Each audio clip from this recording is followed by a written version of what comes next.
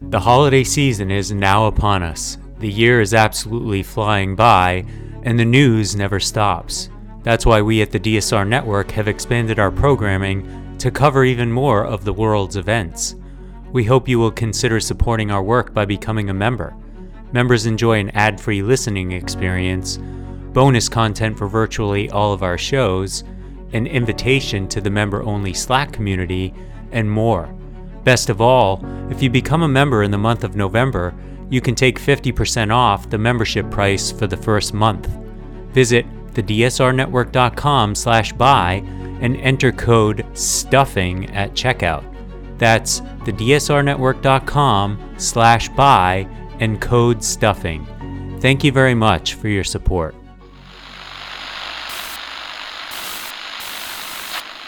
9, 12, 10, 28, 2, 23. This is Deep State Radio, coming to you direct from our super secret studio in the third sub-basement of the Ministry of Snark in Washington, D.C., and from other undisclosed locations across America and around the world. Hello and welcome to the podcast. This is a special episode in which we're taking a look at an issue that we've looked at before and we're going to continue to look at in depth going forward, artificial intelligence and its impact on a wide variety of issues. In fact, sometimes I call artificial intelligence an everything issue because there is nothing it doesn't change. And in fact, one of the problems I think people have is that they zero in on one problem, one threat, one opportunity, and they don't see it more broadly. But today, I want to look at one particular slice of this all, because I think we're going to feel it sooner rather than later. Recently, Freedom House has come out with a study called The Repressive Power of Artificial Intelligence, which is part of their look at the repression of information around the world each year. And it looks, I think, for the first time in a new light, in a constructive light, at how artificial intelligence is being used by many nations around the world already as a force behind censorship and repression. And we'll talk a little bit also about how artificial intelligence is used as a force to feed disinformation. We're joined today by two of the folks behind the study. Ali Funk is the Research Director for Technology and Democracy at Freedom House. Ali is an expert on human rights in the digital age. Welcome, Ali. How are you? I'm doing well. Thanks for having us here. Well, we're very glad to have you. And Keon Vestenson is a Senior Research Analyst for Technology and Democracy at Freedom House. Welcome, Keon. Thanks very much, David. So let me start with you, Ali, and maybe you can do the honors of framing what you think the biggest takeaways are in terms of the artificial intelligence dimensions of this study. Happy to. So, this is the 13th year we've done this report. And the 13th year, we found the global internet freedom declined. And what we really wanted to do is look at the ways in which artificial intelligence might be making this happen, might not be. And what we really found is how AI is exacerbating long-standing challenges of privacy, of free expression, of access to information, how it really can scale state power in a new and interesting way.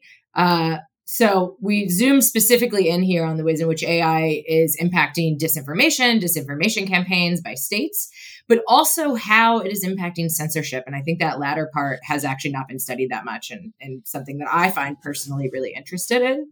And we sort of closed the report with this call to action about how we should think about regulating AI because we do think it can be used for good to actually protect human rights online and internet freedom and democracy. But we have to be really careful in how we do that to make sure we get the good out of it, but not the bad. So, Gian, one of the things that I seem to recall from the study, and I read it a few days ago, was that there are a number of countries that have official mandates to use artificial intelligence to assist with censorship. Can you elaborate on that? Absolutely. And I want to take maybe one big step back here before we dive into the deep details on AI and censorship. Um, to highlight one of our primary findings, which is that AI is exacerbating more conventional forms of digital control.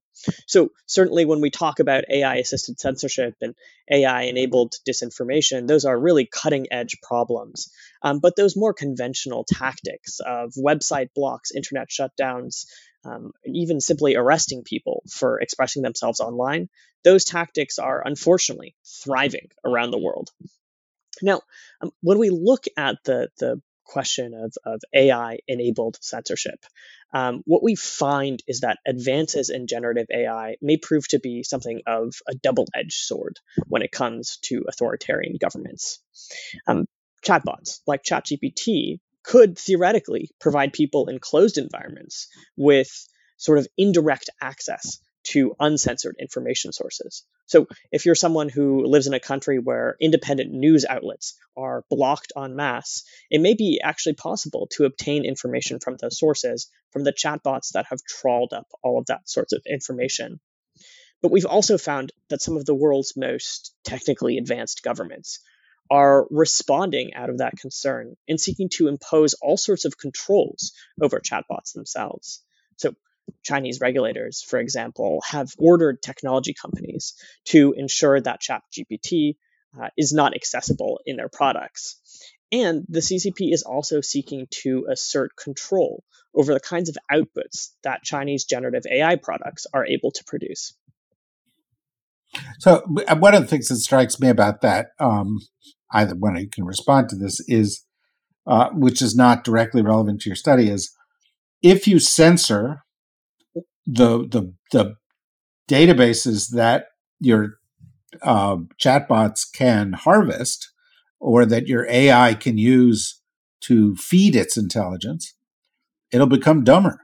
In other words, a closed society that seeks to block certain kinds of debate, certain kinds of information, certain kinds of statistics, is going to have AI that is not as high functioning as that in an open society. Isn't that right? Yeah, I mean, I think it's a really interesting question, and it actually also to me mirrors a lot of the debates around how these systems perpetuate discrimination and bias, because it really is about what data goes in and what data comes out. So if you're putting biased data in, you're going to have biased outcomes, just like if you're putting censored data in, you're going to have wonky little outputs. There's this really great article, our piece, we looked at this, or our report looked at this a little bit, but there's this really great article in Foreign Affairs that came out last year called Spirals of Delusion.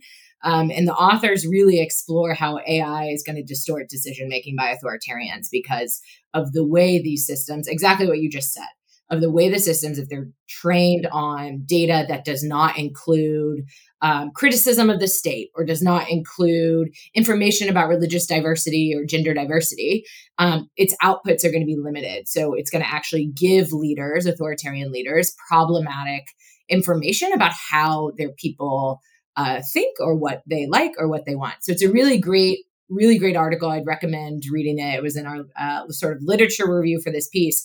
And one of the things, just, connecting back to the question of censorship on chatbots that we found really interesting is that we were trying to test whether models that were coming out of authoritarian states would answer certain politicized questions. So if you play around with ErnieBot, which we had a lot of trouble doing because it requires a Chinese phone number, you have to have real name registration. It's a researcher's nightmare, to be honest. But if you play around with ErnieBot based on different reports, it won't answer questions on like Tiananmen Square or Xinjiang. But we did get to play around with Yandex's model called Alice. And we were trying to answer a host of questions. So things it would answer who the French president is. It would answer who Russia's president is. It would even answer what is a democracy and which countries are a democracy, and actually had democracies on the list. But it wouldn't answer things like who is Alexei Navalny, who is Prigozhin,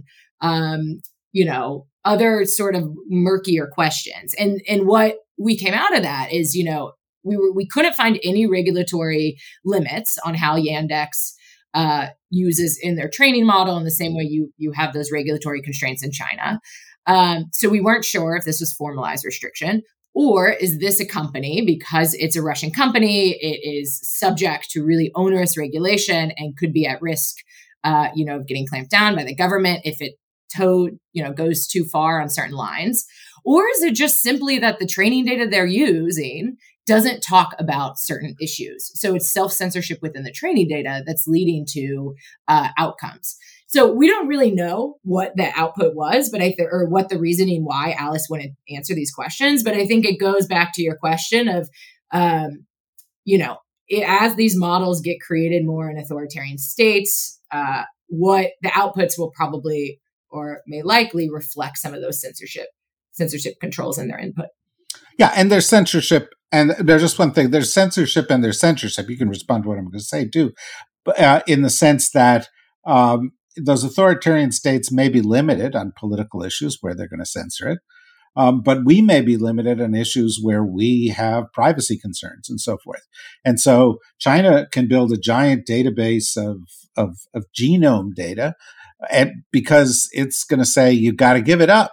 And so they may have actually a better AI model, or, in areas where they are more, their models are more omnivorous within the particular area versus what we may have, right? I mean, Ken, you were going to say something, so maybe it wasn't that, but I'm maybe I'll just hop on that specifically. I guess hypothetically, I don't know. It's an interesting thought experiment, but I would say I don't know if we actually know. I mean, part of the problem is it's super opaque on what the training data is. And no, we don't know. All I'm saying is I've sat in on some conversations where people have said, "Oh, well, the Chinese are not going to be as good as we are on AI because of censorship," and the answer to that is, yeah, maybe in some areas, but maybe in some areas they'll do better. So, I mean, they have a robust tech sector, so I think they're going to be pretty good at developing out some of these models. But Keon, sorry, I cut you off. That was so juicy. It's all good. I mean, it sounds like David's forecasting 23andMe's next pivot here in the States, at least. But listen, I think when it comes to... I'll tell you something. I sat in a meeting with somebody who said that they see the next big model for drug companies is, we'll give you the insulin drug, we'll give you whatever you want. All you have to do, it's like Google, you give us back your data, because we want the genomic data, and, the drugs are cheap. Yeah. I mean, I think the reality here is that, again, when we talk about AI, we're talking about an incredible set of technologies and potential use cases. It's really sprawling. And our research has been pretty constrained into looking at the information environment, as well as the sort of surveillance contexts.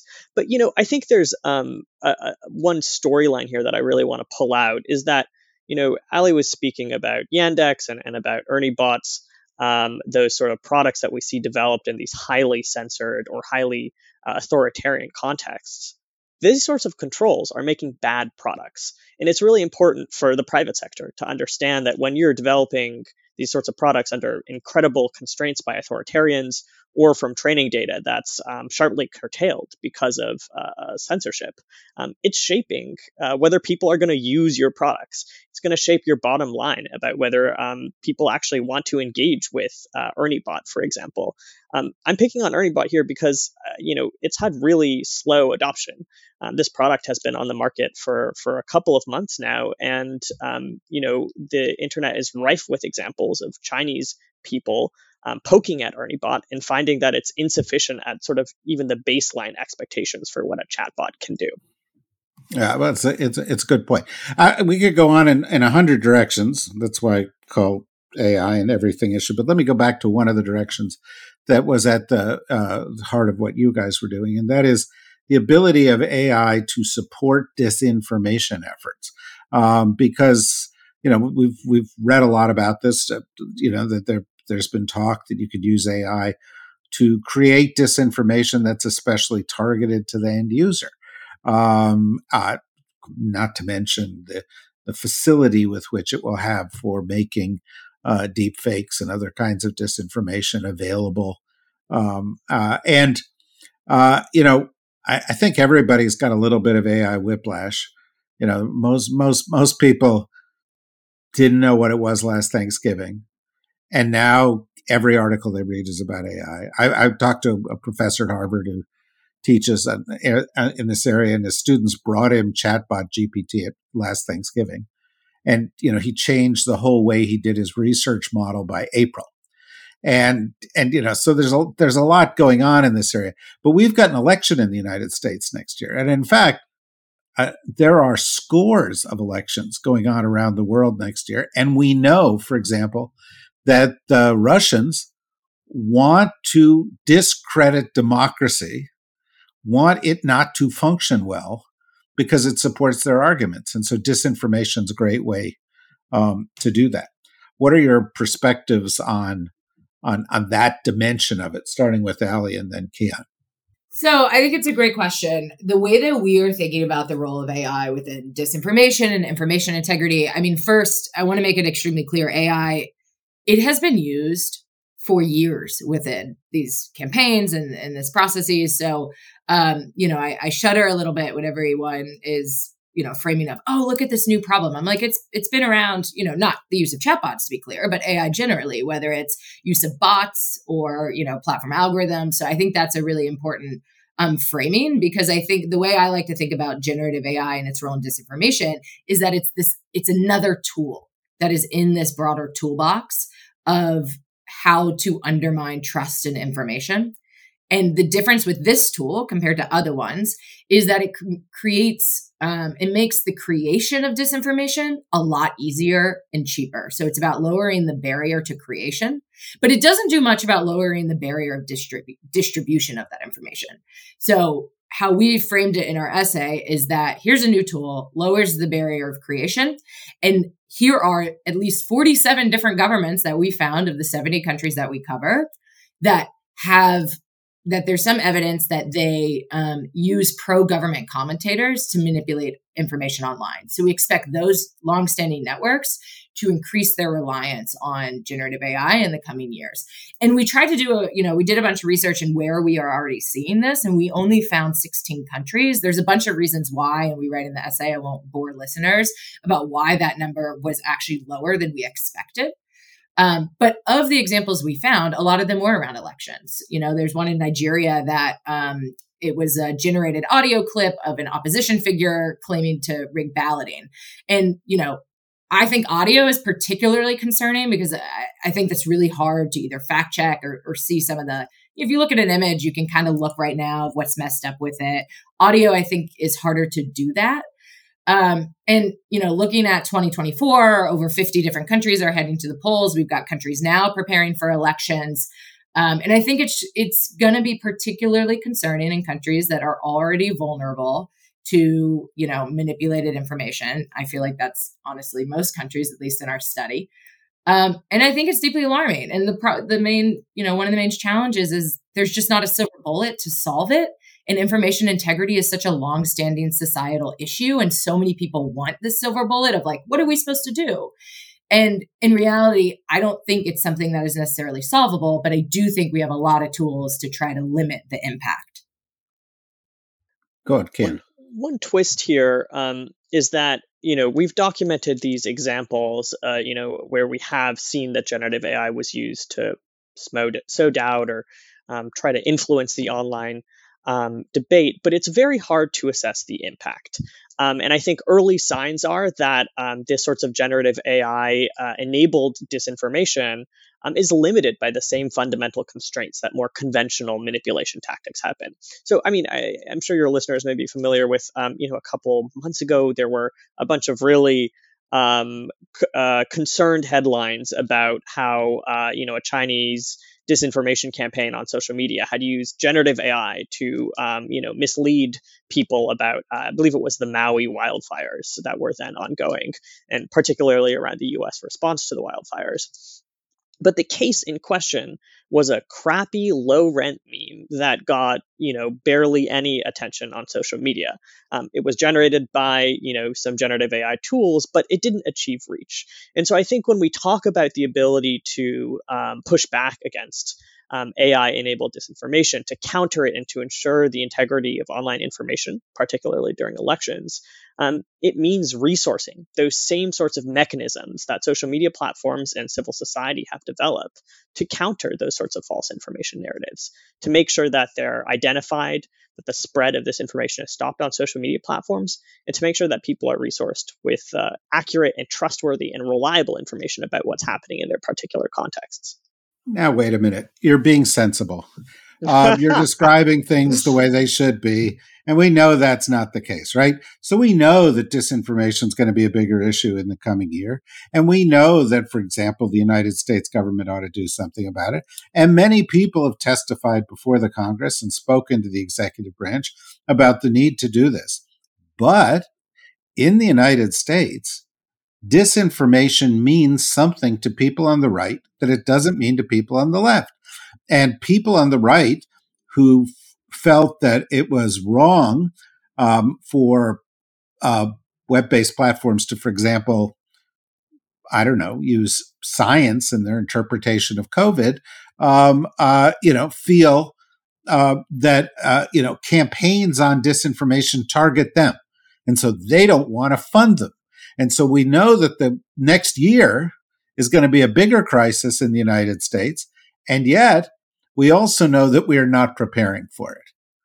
Yeah, that's real. And it's a problem. Well, being sensible is one problem, and what you've laid out is an even more serious one. I mean, I think, there's a couple of things here that I'd raise. I think one point that really complicates this picture, that makes it even worse, is that the tech sector is perhaps less prepared than ever to respond to these sorts of problems.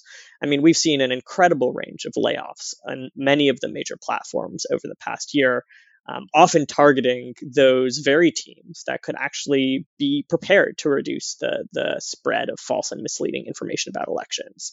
And so one very concrete action item here that we can push, even absent action on the sort of government level, is for companies to reinvest in those functions to make sure that they're prepared for this escalation of potentially false and misleading information fueled by generative AI products.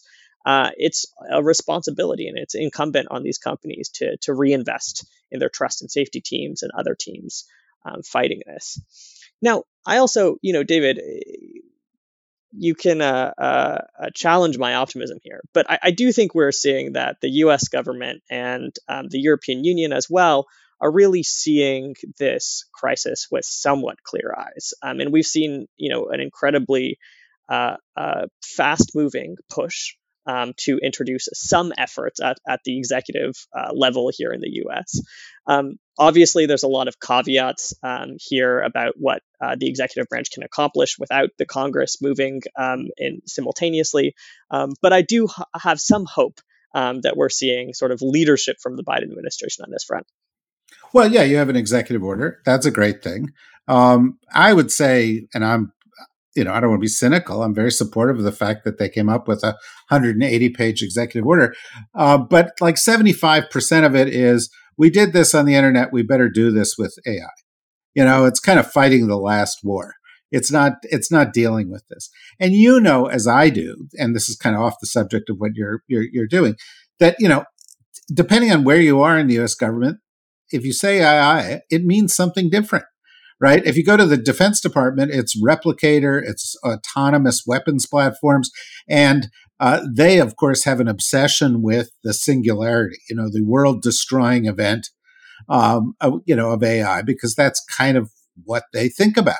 If you go to State Department, they think more about disinformation, and I've had conversations with Tony Blinken about this kind of thing. Different places have different concerns. Makes perfect sense. Makes it harder to have a coherent policy. Let me ask you as the last question, and I think we're obviously going to have to invite you guys back because this is just too interesting. But let me start with you, Ali. Picking up on Keon's point, we're recording this on a Thursday. There's an AI summit taking place currently in London. They have, promised safe AI for the world. Which, I guess you would expect them to promise. I mean, I don't know what that means. And And, again, we're such early days that, they mean, safe AI, compared, based on month number 4 of chatbot GPT and not, et cetera. What do you think of it? Like, what do you think of that summit? Is it photo op or is there more to it? I'm trying to decide which hat I want to put on, the optimist or the pessimist. Well, Keon has just said he's the optimist. So, why don't you put on the pessimist? I think it's both. I think that, this is a huge issue on people's minds. And I think it's really great that some in government, I'm not going to put governments are massive, as we all know. Not everybody in government is, I think, super effective, also depending which government I'm talking about. So I think it's really genuine, and by the way, that line, "Not everybody in government is super effective." You can stick with that one. That'll work for. I think that's really evergreen. You can make that the title of the podcast. But I think it's both, right? Like, I do think there is genuine interest. We've spoken with a lot of people within the U.S., throughout Europe, within different countries, governments in the global majority, that are genuinely grappling with what to do and have good intentions about how to do it. And then there's some also that I think, it is in a government's benefit to be a leader on this, in that space. And one of the things that is on my mind when we talk about regulating AI and all these pushes, I think it's great. And I think obviously we call for regulating AI, but so many of the solutions that we think are actually going to work are just longstanding things we've been calling for years that can regulate AI or just the broader internet space. So take a data privacy law. The US still doesn't have one. We had a bipartisan one during last Congress that, we advocated for, a bunch of civil society groups did. We thought it was our best chance of getting something through, and it fell apart. Look at what the Digital Services Act is going through implementation across the European Union right now. There's a lot within that. It's not labeled an AI Act, like the EU's AI Act, but there's a lot in there that is tackling a lot of these AI concerns, algorithmic amplification, recommendation systems, increased transparency. So there are so many other levers that I do worry that when, so much of the zeitgeist is on AI, we need something new, we forget about all this other stuff we've made progress on that is actually going to be really effective at some of these concerns. So I don't know if I answered your question, but it's this shift of focus that I get a little concerned about, that we call about in the report, of don't forget about all. Well, look, I live in Washington. Nobody ever answers your question, right? I ask the question, you give the answer that I want to hear, but that you want to hear. But I would say just one thing as a corollary to this, and as somebody who's been sort of immersed in AI for longer than you can imagine and is writing a book about it now. I find a lot of people focus on AI qua AI, right? And they don't focus on the consequences. And, I liken it to the Industrial Revolution. At the beginning of the Industrial Revolution, James Watt invents the steam engine, and a lot of the steam engines blow up. So people say, well, we should regulate the steam engines so they don't blow up. They don't say, we're going to have a problem with climate crisis in 200 years. And they don't say, oh, this could end the agrarian system as we know it, and we're going to have a civil war between industrial states and agrarian states as a consequence of that, because the models change, or the revolutions of 1848, or, et cetera, et cetera. So you don't look at the second. So if AI is going to eliminate a lot of jobs, or it's going to increase inequality in society, that could have much bigger effects than some of the direct effects of how safe or unsafe, the software are, or how biased the algorithms are. In any event, this conversation could go on and on. You guys are great. You're smart. It's fun to talk to you about it. And if you'll tolerate it, I'd love it if we can invite you back to continue the conversation. David, invite us whenever. We love geeking out on this stuff. Our colleagues are probably sick of hearing from us, so we'll do it with you and your listeners. Well, it's our pleasure. Well, thank you. And our listeners are geeks, and they have been geeks for. We've been doing this podcast for 8 years, and there just ends up being more and more of them. So there's a geek community out there that wants to do the deep dives, and that's just what we're going to do. So geeks get it done. Yeah, well, exactly. Thank you, Allie. Thank you, Kian. Thank you, everybody, for listening. We'll be back with more of this. In fact, tomorrow we're doing a podcast, as it happens, on the president's executive order on AI. So we will go and do a deep dive on that. So if you like this, come back for that. Until then, take care of yourselves. Bye-bye.